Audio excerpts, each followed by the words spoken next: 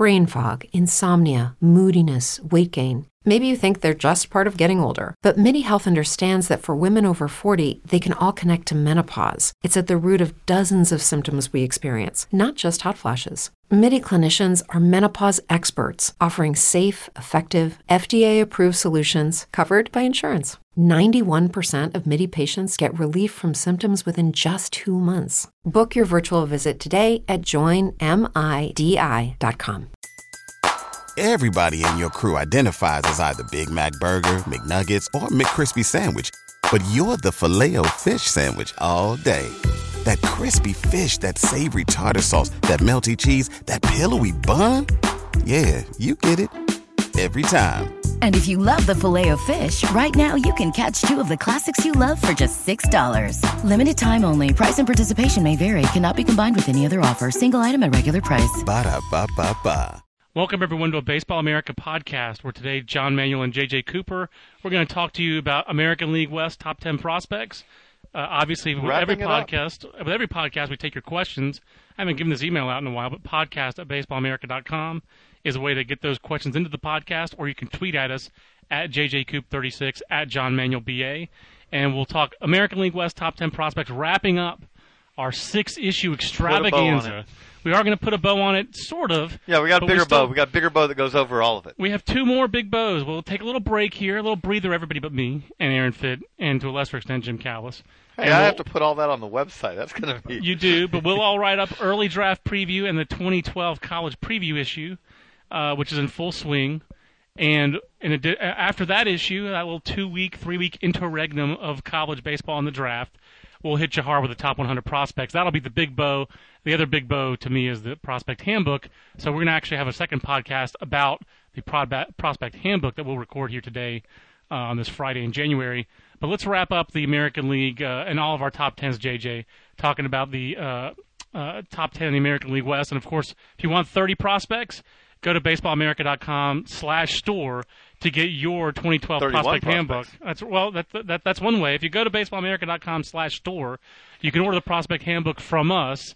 And while you can order it elsewhere, and that's fine, order it however you want to order it. But if you order it from us, we go one louder. We'll have the 31st prospect, a supplement of a 31st prospect for all 30 teams. And also worth noting, and you'll get it a lot sooner. You will get it a lot sooner. The books are arriving today, and they'll be shipped shortly thereafter. So the Prospect Handbook and all your Baseball America 2012 reference books are available at baseballamerica.com/store. JJ, the American League West, very dynamic landscape in the American League West. You've got a team, the most likely team in baseball to move, the Oakland Athletics. First of all, they've already moved 3 times. So if there's any franchise that's most likely to move, it's the A's. They still got some boxes lying around somewhere. That's right. There's still some Philadelphia A's fans kicking around, and we know Bill James is still a Kansas City A's fan. I know a Philadelphia A's fan. Oh, he must be 70 minimum? He does aerobics. Bill Carl. I didn't know that. No, Ray Nemec. Oh, Ray Nemec. Okay. Ray Nemec is... I did not know that Ray Nemec was a Philadelphia A's fan. Well, there are still some of those guys around. So now San Jose really would not be a big move, but it would be a big move for them financially, but obviously not geographically. But we're talking about a dynamic division with a new team coming in 2 seasons, the Houston Astros. We've got the Oakland A's possibly moving, the Seattle Mariners making big news with the Michael Pineda, Jesus Montero trade, and, of course, all the news that the Rangers and Angels have made. Let's just start at the top, though, JJ, the Texas Rangers. They made the biggest news of the week, signing Yu Darvish officially. We could debate the merits of Yu Darvish getting of the Rangers spending more than $100 million on Yu Darvish all we want. But let's talk about Yu Darvish as a number 1 prospect, because he does jump straight to the top of their prospect list, and that's not the same as jumping to the top of, say, the Indians' prospect list. No. This is a stout prospect list to jump to the front of. This is one of the stoutest prospect lists, and I don't think there's a question he's the number 1 guy in it. I say that, and I love their number 2 prospect now, Jurickson Profar. You know, what really strikes me about the Rangers' top 10 the most is their philosophy as a franchise is writ large in their top 10 prospects. It is the most upside top 10. It is the most foreign, international, however you want to call it. It's not just Latin, obviously, because we're talking about Yu Darvish, but it's the most international top 10 in the of all of our top 10s. It is the one with the most risk, I would say, of any of our top 10s, because there are a lot of these guys who may never see the major leagues. I mean, you're talking about 6-foot right-handers. You're talking about pitchers who've had very little success above A-ball. You're talking about guys with 50-5 strikeout to walk ratios. You're talking about guys who fit profiles and are dynamic, but have a lot of work to do at the same time. So it is remarkable. Their entire top 30, I think there's only 2 players who are not high or extreme. I know that's the truth between their 11 to 30. That's for another podcast. But on the Baseball America grades, they have the riskiest top 30 in the book. And they also it deserves it, but it also has the highest upside. Absolutely. They are a high upside, high risk, high reward organization. That's their philosophy, and they put their money where their mouth is. And you know what? Considering now, we have to kind of, it's funny how this recalibrates. If you grew up like I did, and like you did, in the kind of where your formative baseball years were the late 70s, early, and through the 80s. Those were my formative baseball years. I agree. I think of, like, for instance, I think of the Braves as, I have to remind myself that they're not a big market team. Right. Or a big revenue team. Because they were. When they had Ted Turner, when they had the Superstation, they were a team that could go out there and say, we're going to spend a lot of money. They spent it poorly. Their downfall in the mid-'80s was that they spent lots of money on bad major league players like Alex Trevino. I remember those kind of signings. Or Nick Osaski, they signed him for a big contract and then he gets vertigo. They had all those kind of things. But they were and they're now, it's kind to call them a mid-revenue club now.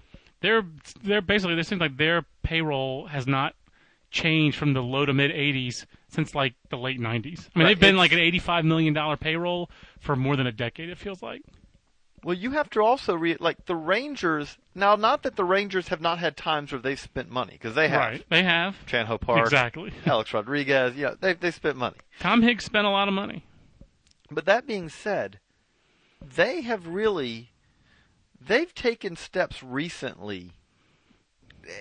I think this franchise has essentially recast itself. Absolutely.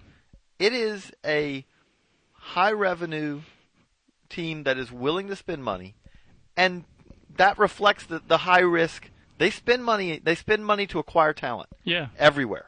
Absolutely. We talked about the White Sox in the AL Central list, and the White Sox spend money to acquire talent nowhere except for the major league level. You know who they remind me of the most is like the early 90s Blue Jays. That's who they remind you of. It's a big market, and it's and they're never going to be to back-to-back World Series, just like the Blue Jays. But they're also they will go after talent anywhere. No one was as international as the Blue Jays back in the day. Jose Pett, Diego Markwell, Guillermo Quiros. I mean, like in the 90s, even after their heyday, they were spending money. Guillermo Quiros got like $1.2 million out of Venezuela in like 1997. Diego Markwell, that was like $575K out of the Curacao in the Netherlands. Pett was coming out of Brazil. Yeah, $750K in 1993. That blew people's minds. Glenn Williams, $825,000. Wasn't he their signee out of Australia? No, Glenn Williams was the Braves. Oh, he was the Braves. Okay, yeah. I can't remember who signed him. I got to see him. That's good.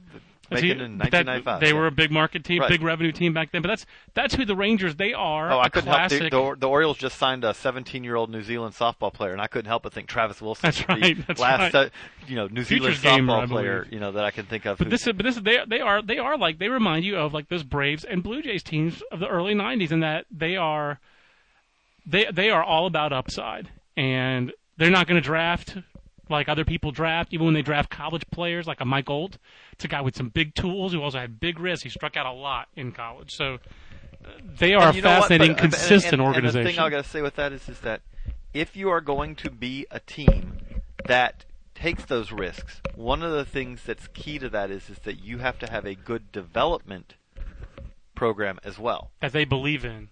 They are convicted that they can draft high-risk players and it's not going to be there's less risk because they're Rangers.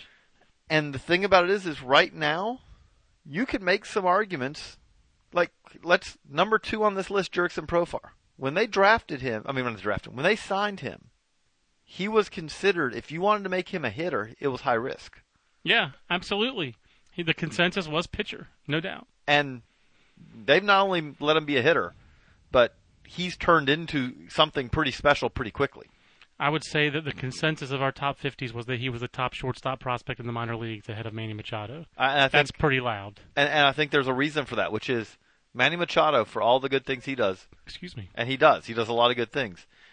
Machado, though, when you talk to scouts, one question they have is you look at his body, you look at the size of him, you look at his feet, is one of the things I've heard a couple guys say.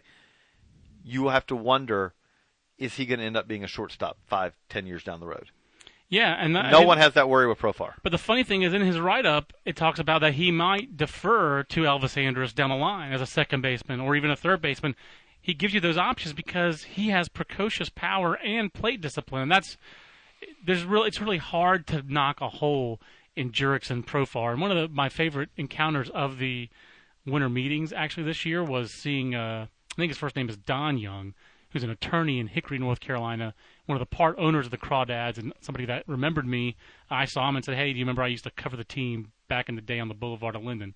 And he actually did sort of remember me, and we talked a lot, and he said that in the 19 years of being part owner of the Crawdads, where they've had guys like Carlos Lee and Magli Ordonez and some other decent alumni, Jurickson Profar is by far his favorite player. And he even told me a story about Jurickson Profar having a little too much confidence when he was pulled over at a traffic stop and irritating a police officer, and the police officer calling Don Young and saying, hey, this happened with Jurickson Profar. He didn't get arrested or anything. I'm just saying it was like a routine traffic stop, and I guess the guy basically thought, and I'm sure this happens in Hickory, North Carolina and elsewhere in minor league burbs, he was a little too confident and had a little too much mouth.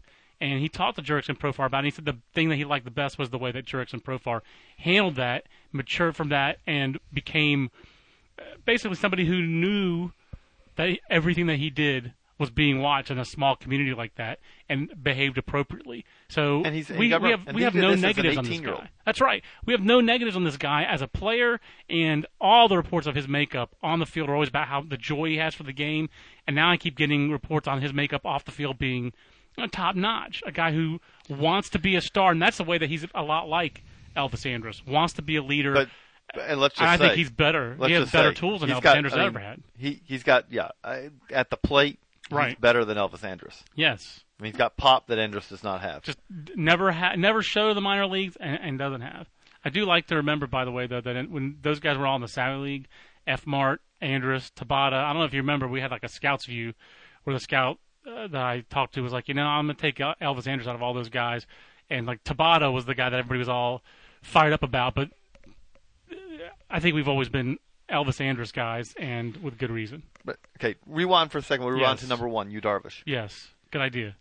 I just if you ask me, yeah, I do too. If you ask me, I know it was a lot of money, $117 million, I believe, something like that. Between the posting and the contract. Not our money, so I really don't keep track of the down to the dime. But I'll say this again: it fits with what the Rangers are doing. Yeah. If you ask me, C.J. Wilson is a safer bet over the next 5 years. Agree. We know a lot more about what C.J. Wilson is than Yu Darvish. But at the same time, Yu Darvish, every step of his career since he basically arrived in pro ball in Japan, has better stuff, has always had better stuff than C.J. Wilson. And you add it up, to me, Yu Darvish, if you're the Rangers, the reason you do this is that you look at it and say, Yu Darvish is the guy who could win us a World Series. Yeah, I think that he was the best pitcher on the market this offseason, whether you're talking about trade or free agency. Who would you rather have, just in turn not involving the money, who would you rather have, Michael Pineda or Yu Darvish? I'd rather have Yu Darvish. I don't know if I'd rather have Michael Pineda than Matt Latos or Gio Gonzalez. I would definitely rather have Michael Pineda than Gio Gonzalez. Personally, Matt Latos is a good question. I'd probably have Matt Latos over Michael Pineda. I forgot about Latos. I'd still rather have Darvish than any of those guys. No, I would too. I mean, that could be a whole other podcast. Who would you rather have, Gio Gonzalez or Michael Pineda? I'd take Pineda. And these are all guys. If I had a team, I would like to have any of them. That's right, absolutely. Clear. But this guy is a guy where you didn't have to give up any players to get him. So that helps. For the Rangers standpoint, I like that. Especially the other thing that he's a ready-made ace right now, and they need an ace. The thing is, for the reason I like these guys, the Blue Jays and the Braves, JJ, is that they're already good in the major leagues. So they can be, I think when you're already at that level in the major league, you can take more risks. It emboldens your scouts and your evaluators to go, because they see what wins championships, championship tools, big tools like Nelson Cruz and Josh Hamilton. So they're out trying to find championship tools. And it goes a step further, too. When you are a really good team at the big league level, we see this at the Yankees. The Yankees have a different approach than a lot of teams for a good reason, which is the role player for them is a trade piece, generally. Correct. Because they're not going to say, we're going to hand the job over to this guy and he'll be okay. Right. That's not sufficient. That doesn't happen very often. Because they've already got, if that's the case, we'll go out and pay $10 million and get someone who's really good. Yeah, Brandon Laird's a great example. Like when he was in the Eastern League MVP, I remember him getting compared to Kevin Kuzmanoff or Joe Randa, whatever average third baseman you want to think of in the last 15 years. That's who Brandon Laird was getting compared to. Yeah, he's okay. He's on that borderline of first division, second division regular, but probably a second division regular. That means he's a decent prospect, but not for the Yankees. Because like you said, they could always go out and get first division regular. That means that guy cannot. The Yankees can't say, "Hey, we're going to hand this job to this guy." Well, I think the Rangers are kind of reaching that point in some ways. In that, look, they've got Elvis Andrus. Yeah, they are. Jurickson Profar, maybe he moves, maybe Andrus. That's the kind of guy who you say, "Okay, well, we got to create room for him." Right. Mike Olt is a guy who down the road you may have to create room for him. Might. That's the kind of guy they're going after because they're not in a spot where the role player is that important to them as much anymore. Not that they still don't need them, but again, they're spending more money now. Yeah, and they've generally, I think Darvish will be the biggest challenge agent to see how well they're spending it. Really. Well, we're gonna get it. The thing with that is what's great about that is you get a very quick. We're gonna find out pretty quickly. I think the one position where they really don't have like a profile guy. They're trying to find one in center field. I think that's why they think Leonys Martin could be their guy, because David Murphy's really not a profile right, left and they don't want Josh Hamilton out there in center as every day if they can avoid it. Right, and then I think the other spot is first base. And they had one, they traded him away. Yeah, absolutely. And now they have sort of Michael Young and sort of Mitch Moreland. Neither of those guys are real profile first basemen. That's why I think the proof of their approaching this like the Yankees, like they want a profile guy basically every spot, will be if they go out and sign Prince Fielder. And I don't think it's going to happen, but wouldn't shock me. I'll say this. It wouldn't shock me for one thing because it fits everything else they're doing. For one thing, also, they can hey, Scott Boras is a very, very good at getting money for his clients. Correct. That being said, at this point, there's not a team out there who, if you're the Rangers, you can basically sit back and see, okay, we're going to give you a reasonable but not extravagant offer. And if you don't want to take it, that's fine. And if you want to go to the Nationals, that's fine. Exactly. But what are your other options? You can take, or if you want to take. Market seems to be dwindling. It is. And most teams have spent a lot of their offseason what they had budgeted. And even the mystery teams coming in. At this point, I don't know if that works as much anymore. I agree. It's the Baseball America podcast with John and JJ. The other part of it, I guess, about the Rangers list that I do think is worth talking about, JJ, is the risk inherent there. Which of their guys who, I think that we like their top five is pretty easy to divine when it's Darvish, Profar, Martin Perez, Michael, Leonys Martin.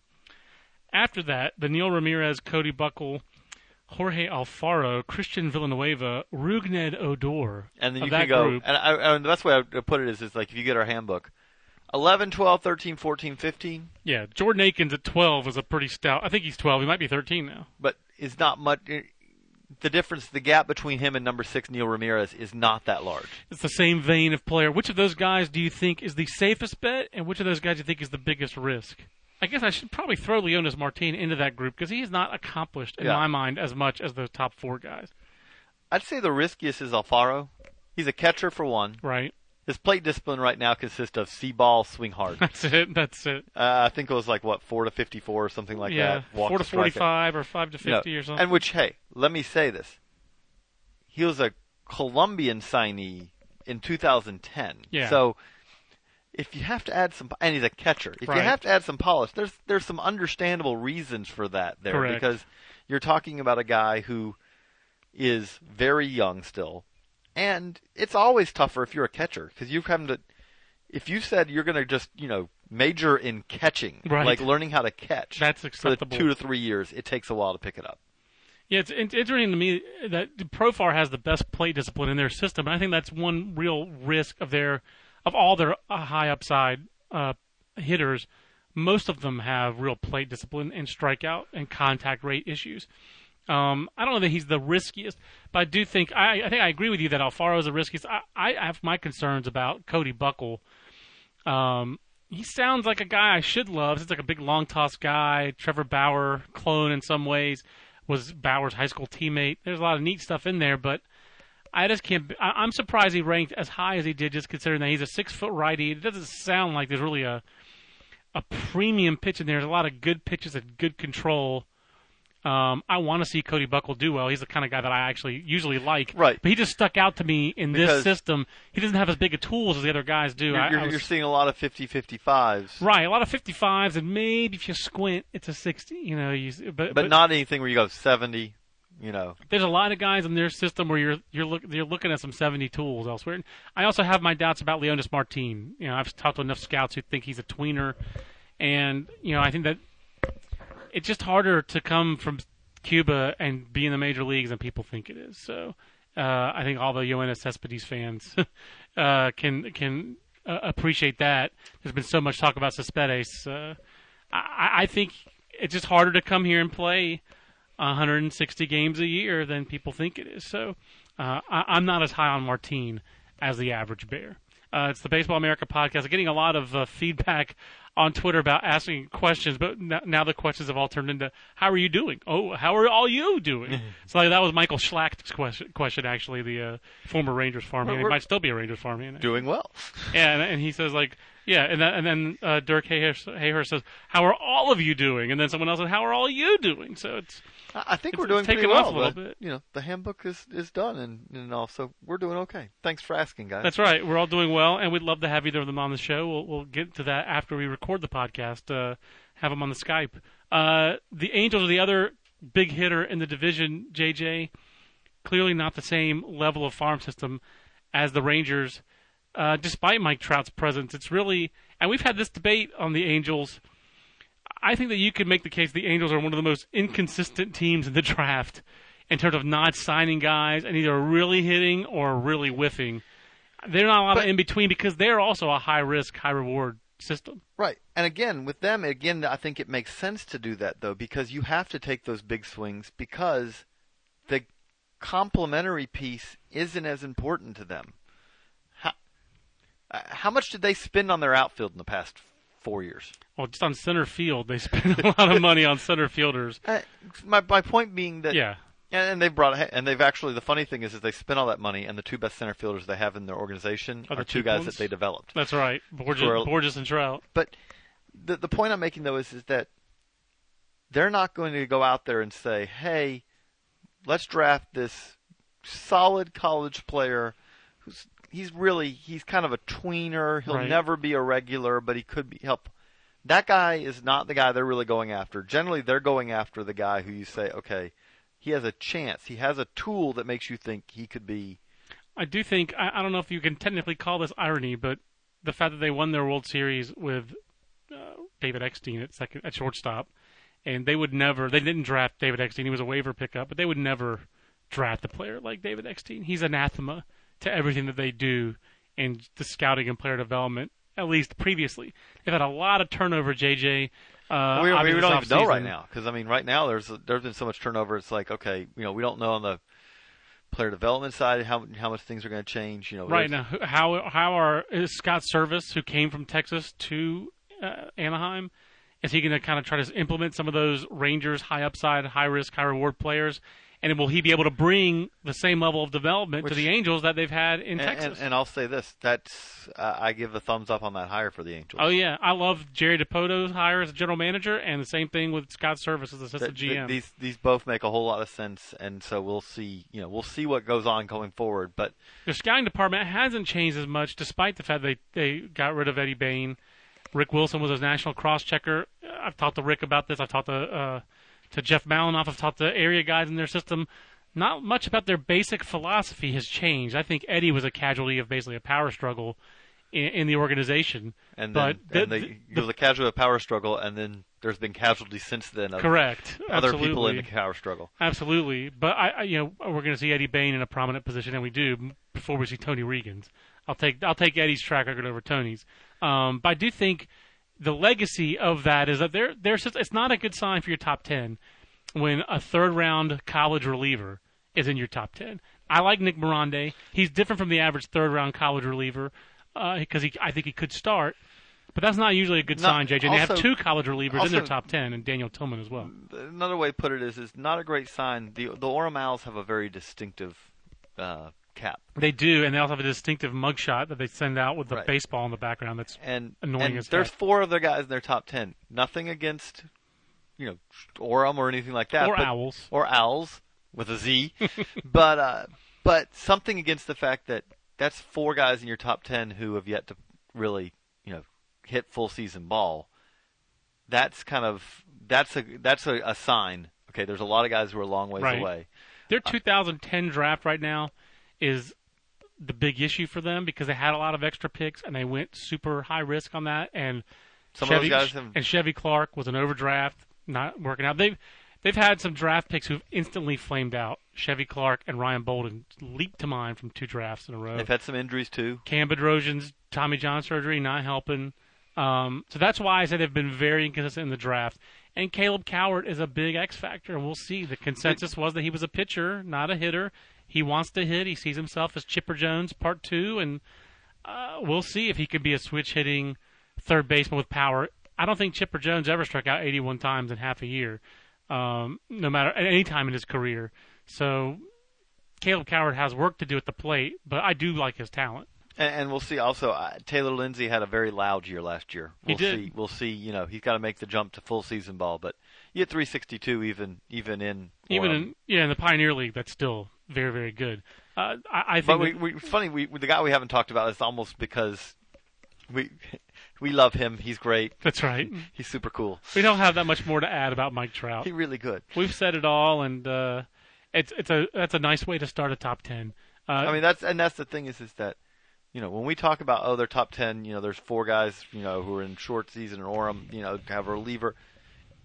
You know what? This is not still at that same level as some of these teams. Like when we were talking about some of these AL Central teams. If you got Mike Trout at the top of your list, you're a solid farm system right there because the reality of it is that you get more bang for if you can produce. If Mike Trout is the guy we think he's going to end up being. Right. That's a franchise-changing type player. He's going to be worth a lot of wins in his career. And here's a question. And he's the kind of guy you can't go out and you can't go get that guy generally. Right. Anyway else but develop him unless you're willing. Look, Albert Pujols now. Yes, the Angels went and got Albert Pujols. Right. They're not getting. It cost them. But it cost them, and also they're paying to get Albert Pujols as he starts to go into the decline of his career. They paid him in it. Right. They paid him a lot of money to say, and with the idea, you have to go in this eyes open, especially length that contract. We're going to hopefully get him at his best early on, and then he's so good that even as he drops off, he'll still be a very useful player. Correct. The other thing that, I don't believe we've asked this question yet. We've not consistently. We should do it for all 4 teams here in this podcast. How many top 100 guys do you have for the Angels? I think they're probably going to have 3 top 100 guys because I actually like Garrett Richards a little bit. I think 3. I don't think Hellwig. I like Hellwig probably more than most, but Johnny Hellwig's he's a fun number 100. If there are 4, he might be number 100. But I think it's 3. He would be that number 100. I don't think he's got the track record yet. I don't think so either. But he'd be a fun number 100. How about the Rangers? How many top 100 guys for the Rangers?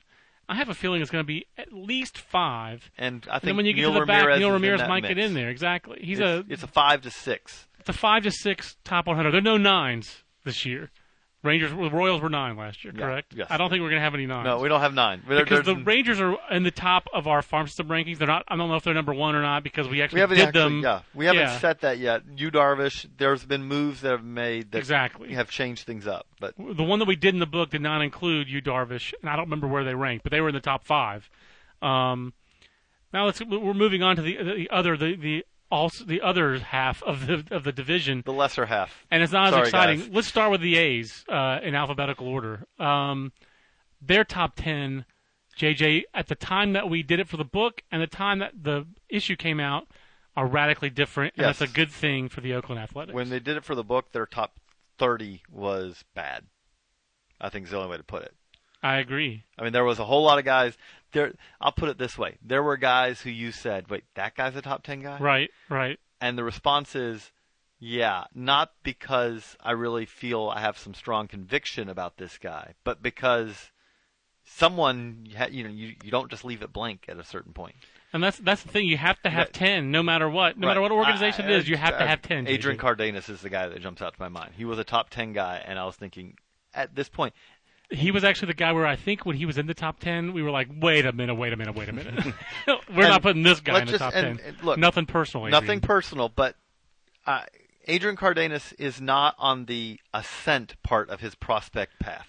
Correct. I do love that both him and his former high school teammate, Chris Marrero, are still prospect eligible. I think that's kind of laughable, but Adrian Cardenas has former high school player of the year. He was our high school player of the year. It wasn't a great year for high school players, but now with all these trades, as the A's punt really toward 2014, he was high school player of the year. Yeah, it really in 2006. Wasn't a great year.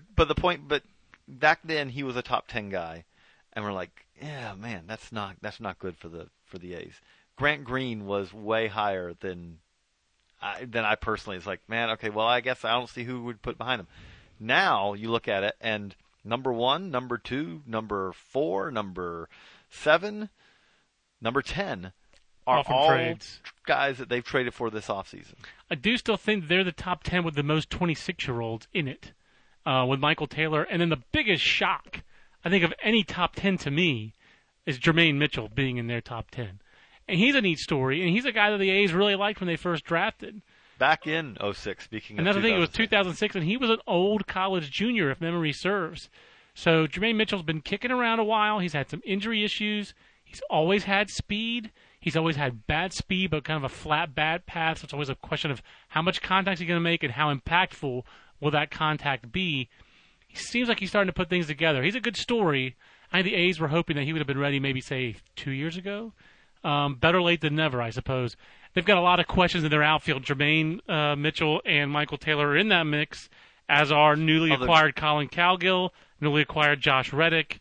It's a complete wholesale change because last year their main starting outfielders were DeJesus. I guess they have Coco Crisp back, Ryan Sweeney, and Josh Willingham. 3 of those guys are gone. Crisp is back, and he'll be surrounded by these young guys. But the other way to put it, here's the difference when we're talking about.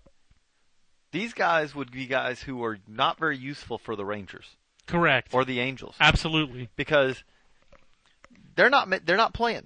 When you're drafting, I'm not saying they can't. There's not a way. Here's the reality. When Nelson Cruz came to the Rangers, he was not more highly considered than some of these guys. Absolutely, yeah. They exposed him on waivers and kept him. And he turned into something. So I'm not saying none of these guys can turn in, but at where they are right now, you look at the A's, and it's like there's opportunities there. Oh, yeah. You look at the Rangers and the Angels, these guys are like, okay, that guy's going to sit in AAA in case there's an injury. Yeah. And that's the difference. And let's put it this way. The way the A's have drafted, for the most part, for a decade or more, as chronicled, we all know in the book and the movie, is great at getting complementary players. Well, when you're complimenting Hudson, Mulder, Zito, Chavez, Tejada, Giambi, that's great. That's smart. When you're complimenting Kurt Suzuki, I love Kurt Suzuki, but when you're complimenting Kurt Suzuki, Cliff Pennington, Coco Crisp, Derek Barton, not so much. And that's where they're left, and that's why they had to punt for 2014. They have not drafted or developed or evaluated in trades very well when it comes to hitters for a long time. There's no other way to say it, is there, JJ? No, and here's the guy I find fascinating, and I don't want to, Grant Green. Grant Green. You're fascinated by Grant Green. I am fascinated by Grant Green. And one of the ways is moved to center field last year. And that just really, I kind of wonder about Grant Green as a center fielder. I don't know if he can be an impact guy as a center fielder. And there were questions about whether he could stay at short. But my whole question is that, he's not a burner. I mean, that's not his game. And we haven't seen a whole lot of power either. He might be a tweener. He could be destined to be a tweener because if he's not a center fielder, I don't think he has the power to go to a corner. No, so that's the real issue. He doesn't have the power to go to a corner. I always thought the interesting thing to me was that they moved him to center, which I understand why they did. I think his best position would be second base. That's one position that's not really open. Right. Yeah, they like Jamal Weeks as actually a bat they've developed that they like, and I think other people like as well. That's the big key. Is that it's not that they like. Other people think he can be good. Now, to me, Grant Green, I think he has a chance to be a center fielder. There are a lot of scouts that tell you center field's easier than the outfield corners in terms of especially converting. My thing though his is bat I has don't know, to fit in center field. Right, I have to say that's my question. Is okay? What does he bring you? They clearly hedged their bets by bringing back Coco Crisp. I mean, they had to give money to somebody, but they hedged their bets with a guy who's best suited for center field offensively. If you're an A's fan, the hope you have though is that their top four. Very rarely do you hit on four if you have four pitchers at the top of your list. They hit on all four. If you hit on all four of these guys, you've got a pretty impressive rotation. Well, the best part about that is that you have two of those guys in Parker and Peacock have already been in the major leagues. Mm-hmm. And then you have another guy in Sonny Gray who has already been in Double-A. He'll move quick. He should move quickly. And at the very least, I think people think that he's going to be a great relief pitcher if he doesn't stay as a starter. And then you've got a high upside guy in A.J. Cole. Exactly. So it's a good group. They're going to have four guys. Absolutely. Well, now we asked the question. So how many top 100 guys do you think are here? I know there's four. I think it's four. I think it's five. I think that Michael Choice is going to be in my top 100. So the A's probably have five top 100 guys, which is shocking. And the difference is that before these trades, they had one. Yes, Choice. Yes. And I don't think, two. Sonny Gray. No, Sonny Gray would have been. Yeah, they had two. And now they've added three. Yeah, they've added three. So they have added Not talent. bad. They did add talent. I like these trades for Oakland, how they did a good job. And I still am somewhat concerned that they didn't trade for more bats because they've shown me they know how to develop pitching. And then they do know how to trade for pitching as well. Haven't had an off. I don't know that I still don't trust their ability to evaluate hitters. Nothing personal against those scouts, but they have not drafted and developed or signed internationally a lot of hitters yet. And conspicuous in his absence, Michael Manoah. It's been a rough 6 years for that franchise. Moving on, Seattle Mariners, JJ. I know you did the Baseball America show last Sunday. Coming up again this Sunday, as it is every Sunday, 7 o'clock Eastern Time, XM89, Sirius 209. John and JJ will host the Sunday. Actually, I'm off this one, I thought. I don't think so. Okay. I think you're on the schedule. Double check the schedule. That'll be for after the podcast. Pineda for Montero trade. Jesus Montero goes straight to number one for the Mariners. Really no question there. Who had worse hitting prospects before this trade, Seattle or Oakland? That's a tough call. Ooh. Seattle, I'd say. I think Seattle as well, although I like Nick Franklin. But they don't have any power in their farm system until you acquire Jesus Montero. Who has lots of now power. They have lots of power. Pitching prospects, even after the trade, who do you like better? Tawan Walker, James Paxton, Danny Hultzen, or your top four guys, I guess, Parker, Peacock, Cole. Who would be your fourth Mariner that you'd throw into that? Chance Ruffin. Yeah, is there a starter? No. It would have been Campos, but they traded him. Which would you take? The four A's guys or the three Mariners guys? It's not an easy one. That's tough. I probably would take the three Mariners guys. But I'm a big Tawan Walker fan. I think you got a better. I think you have a better chance of having. You've got a couple lefties there. I always like that, but it's close. That's very close. What about you? I think I would take Seattle's on upside because I actually believe a lot in their left-handers, even though I have questions. Like, I don't think Danny Hultzen was the second-best player in the draft. I really do like him. I'm fascinated to see how his delivery and all that hoo-ha will work. I'm really fascinated. Right. We can tell that story. I mean, like, we've told it before. Like, we said it on the X-Up show. But you saw Hultzen this year. Again, we'll do our standard disclaimer. We're not scouts. I wish I could show on the podcast the knee bend that he does, which apparently the Mariners are trying to take away. But you got the knee bend, and you came back and you said, how have I not heard multiple guys talking about how crossfire he is? Yeah, he's incredibly crossfire. And I asked a couple scouts after the draft, why is he not compared to a left-handed version of Kyle Sleeth? Because a lot of area scouts around here, or even cross-checkers, saw Sleeth, Wake Forest 2003, Tigers. I think he was the third overall pick in the draft. He might have been second, fourth. He was in the top 4 picks. This is a little scouting story for things not to do. Yeah. If you draft a guy in the top 5 picks of the draft, and he's really crossfire, don't draft him with the idea of, hey, we're going to bring you in. We like you. But we got to change you because you're this really crossfire delivery. We can't let that. I mean, we can't let that go. So the question has always been with Sleeth that I've never gotten a great answer to, because Kyle Sleeth was a stud. He was big time. He was really good, and he went 4th overall for a reason. I guess it was 4th overall. But the big issue to me was, he had Tommy John surgery, and he's a guy who did not come back well from Tommy John surgery. I think that just says that he didn't do the rehab properly, because most people who do it do come back. So that's on Sleeth. But did he have Tommy John surgery because he threw crossfire, or because they changed him after he threw crossfire? I don't think we can really answer that question. I'm of the belief that people have muscle memory. And they develop muscle memory. Who Danny Hultzen is. That's it. So you can't change him. You can. And there's you shouldn't change. Well, let me make clear. Let me make clear too. There's different things, neither of us, we're not scouts and we're not pitching coaches either. But we talk to a whole lot of people. We're both fascinated about pitching. Correct.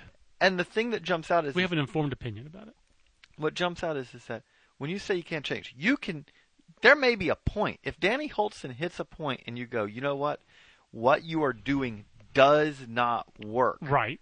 Well, then you change. And if something happens because you changed them, you had no choice. The whole question for me will be judging that success, because they're talking about jumping him straight to the major leagues, JJ, and that's going to be very difficult to judge. Is he not succeeding? If he doesn't have success, is he not succeeding because he's jumped straight to the major leagues, or is he not succeeding because there are things with the crossfire delivery that are concerns? I think it helps him get inside, though, to right-handed hitters. I think his whole repertoire plays off that. And to me, the whole question is, he produces high-quality stuff doing what he does now. So that's why I would not want to change it. Right. The other way to say it is that I would give him a long time of failing before I changed it. That's what I should say. The other way to put it is that, and there's difference, changing a crossfire delivery is more significant than saying, hey, we're going to move you a little bit where you set up on the rubber. Right. There are things that you can do, like, okay, yes, when you move from where you're set up on the rubber, your picture, it takes a little while to get comfortable with the new angles and all that, but you're not asking them to change muscle memory. Right.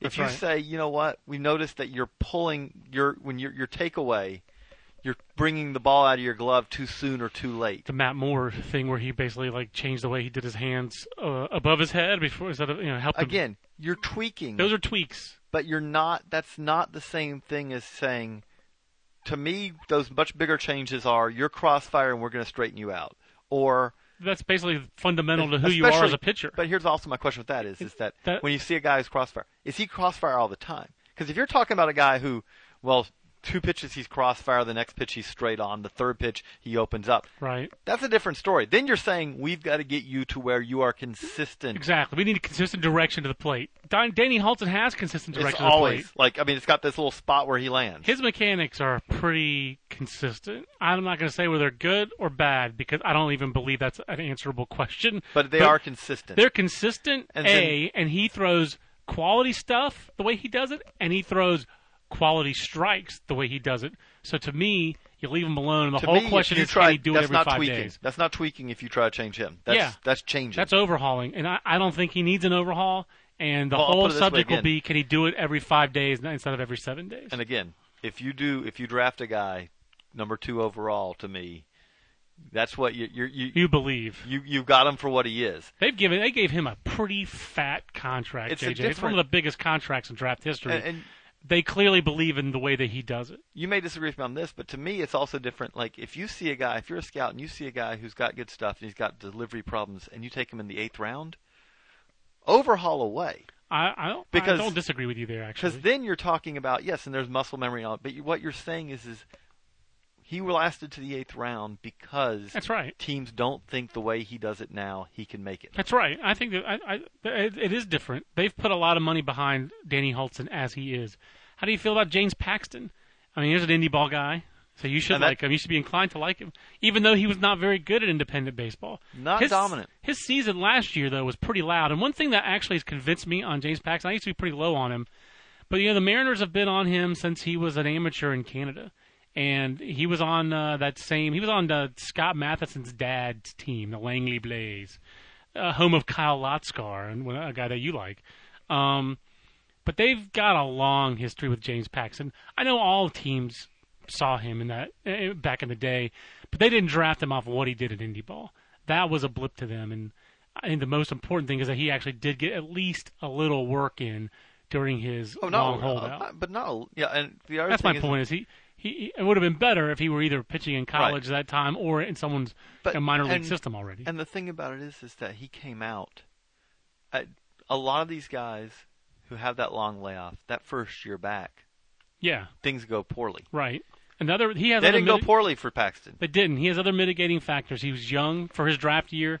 I don't think he turned 21 until even after he was drafted by the Mariners. I could be wrong, but I know he was young for his draft year. The year he got drafted by the Blue Jays.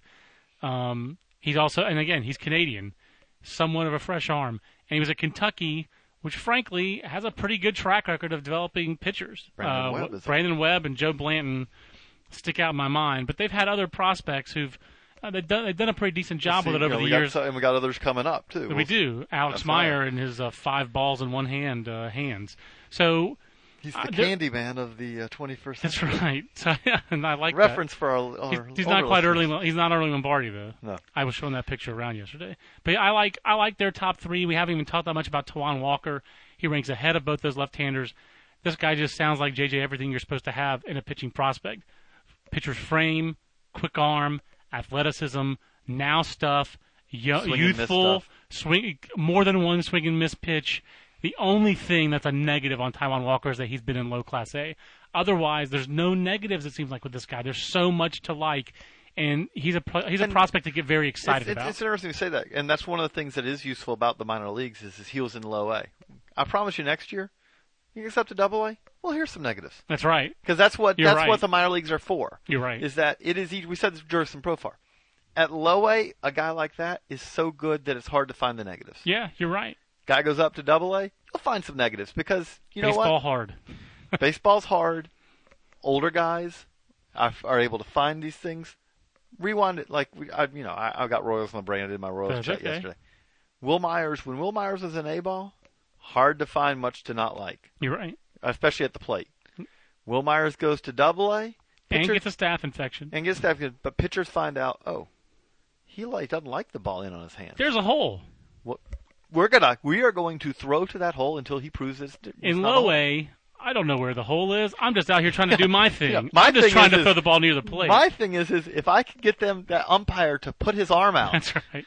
I have succeeded on this pitch. By the time you get to Double A, wait a minute, this guy has a hole, and I actually can exploit it. Right. And guess what? The relief pitcher who's coming in who's throwing 97, he can exploit it too. And the lefty specialist who we're going to have it is a different game. And that's why I just want to say with Taijuan Walker, it doesn't that when we're saying that does not mean he doesn't have holes, but it is much harder to find them at that level than it is when they go up a letter. My eyes are terrible.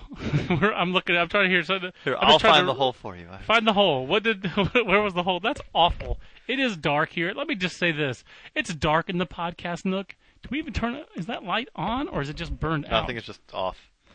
That's okay. I'm not going to think as little of my eyes as I was about to because I was really disappointed. I just got my eyes checked. His command and control still needs some polish, which could be said about every A-ball pitcher. Every A-ball pitcher. Actually, excuse me. Every A-ball pitcher whose name is not Kevin Slowey. That was the one guy who. That's right. Like that was always the example of. Actually, this is one guy I can say you could throw a current 60 command gun. Vinny Catracola, believe or not believe. I don't know if I'm pronouncing his name right. I'm probably not. And better you than me. That was a J.J. Cooper type. Vinny C. How do you feel about Vinny C? I'm not a believer yet. Sorry. That was a shorter answer than I was anticipating because I was going to turn the light on. But and he had a great year last year. He did. He had a great year. It's tough though because the scouting report on him is first baseman. Maybe he can play a little bit of corner. Yeah, he's like a fringy. That's right. Honestly, he sounds like, who he reminds me of is Brandon Laird. That's who he sounds a lot like. Hey, Brandon Laird had a great year. The Eastern League's a harder league to hit in, and he blew up the Eastern League and dominated it and was a first base, third base, left field type. And he sounds like Vinny had a better offensive year than Brandon Laird. In a better offensive environment. In a better offensive environment, but not that much. But I mean, the travel in the Southern League is really difficult. So I respect what he did. That he kept doing in the Southern League after he was in High Desert. But Brandon Laird's scouting reports are better on defense. He could actually be an average, maybe a tick above third baseman. To me, if you said he's going to be a definite third baseman, yeah. Yeah, but so that's the concern I have is that the bar, and we've talked about this before, the bar if you are a first baseman who can play a little bit of outfield, especially if you're a right-handed hitting guy who does that, it's really high. I mean, it's really high. It's very high. Hey, if you rewound this, I don't think this is going to happen, but if you rewound this, go back 25 years, you could probably find a similar scouting report on Edgar Martinez, coming up. He was a third baseman who really... We have those. I was just looking at those for the Hall of Fame thing. Actually, one of the ones that we had on the prospect blog talked about how good he was on defense. That he was a solid, good hands third baseman. But yeah, I think that Vinny... the jury is still out for me on Vinny. I think he deserved to be in the top 10. Oh, yeah. Certainly. He had a very loud season, and he wasn't that old for the league. We're both more Fernando Martinez guys that they got from the Tigers. Right. Is it Fernando or Francisco? That's Francisco Martinez, thank you. But Francisco Martinez hasn't done as much yet. But also, at the same time, though, there's a whole lot of thinking that he will keep getting better and better and better because there's a lot of tools there. Yeah, I'm a believer. I commend you for bringing him to our attention first last year in the Florida State League, and I'm definitely a believer, and I've found scouts who are believers in the Eastern League as well on Martinez. So how many top 100 guys have you got for the Mariners? I'd say 5. I think it might be 6. I could see a 6. I think Francisco Martinez might be in there. So this is... we're talking about a decent amount of top 100 guys out of a 14 division. We've got a 6, and a 5. Oh, I'll put it this way: we just came through the desert. Oh yeah, the Central. Yeah, did we even talk about? We didn't do that. We didn't do that on that, but we Addison Reed's a 1, so Cleveland's a 1. I know we did it for both those teams. The Royals are going to be how many? Well, we'll get to that. The Twins is Sano's a definite. You did the Twins, so help me here. Who else? How many would you have from the Twins? It's really hard because, is Aaron Hicks a top 100 guy? Not for me right now. See, I think he's in. I think I even had him. I might have had him in my top 50. I'm nothing like. I don't know that Joe Benson is a cinch top 100 guy for some people. No. I think he is, but I mean, Eddie Rosario, he may not be a cinch top 100 guy. Miguel Sano is. They have 1 for sure. And they could go anywhere from 2. They could go 1 to 4. Yeah, I think that's fair. The Royals. I'd say probably have 5. John Lamb is probably the cutoff where you say, he could. As Madonna said, he's going to be on the borderline. He's not, yeah. I mean, if he was healthy, he'd be in it probably, but it's hard to be Jared Parker made it last year. Right. I want to say. Jared Parker was a 9th overall pick in the draft. Jared Parker was a 9th overall pick who threw harder. And James Lamb also had an earlier injury. Lamb, yeah. John Lamb, thank you. Who's James Lamb? His dad. Oh, okay. There you go. Who's the Lamb who plays for UConn? Deron Lamb? I cannot remember. The tall, skinny guy. That guy's good. The rest of the American League Central, like you said, that's the desert. The Indians and White Sox are 1 apiece. Twins are somewhere between 1 and 4. Between 1 and 4. The White Sox are 5. And Detroit is not that many. The Royals are 5, yeah. The Royals, yeah. Detroit's 2. Detroit's 2. Castellanos and Turner. So, yeah, the American League West is carrying more than its fair share in that debate.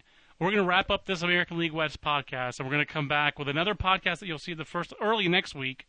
We're talking about the Prospect Handbook. the changes that we've made to the Prospect Handbook, the goodness that is the Prospect Handbook. And I also need to remind people that college preview time is here. And Aaron Fitt, today, as we are recording this, is in Columbia, South Carolina, hanging out with his main man, Michael Roth, for a feature for an upcoming Baseball America cover feature. But we're going to have a lot of college baseball podcasts while Aaron is here. One of them probably will be recorded at the Backyard Barbecue Pit.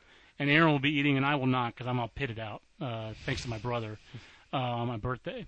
But lots of podcast goodness to come at Baseball America. And the college preview will begin starting up February 17th, I guess, is when the season starts, like the 21st, your first weekly Monday Baseball America College podcast. So lots of podcast stuff to look forward to. JJ, thanks for being here, and thanks to you for listening to the download here on the Baseball America podcast. Until next time, so long, everybody. Everybody in your crew identifies as either Big Mac Burger, McNuggets, or McCrispy Sandwich. But you're the Filet-O-Fish Sandwich all day. That crispy fish, that savory tartar sauce, that melty cheese, that pillowy bun. Yeah, you get it. Every time. And if you love the Filet-O-Fish, right now you can catch 2 of the classics you love for just $6. Limited time only. Price and participation may vary. Cannot be combined with any other offer. Single item at regular price. Ba-da-ba-ba-ba.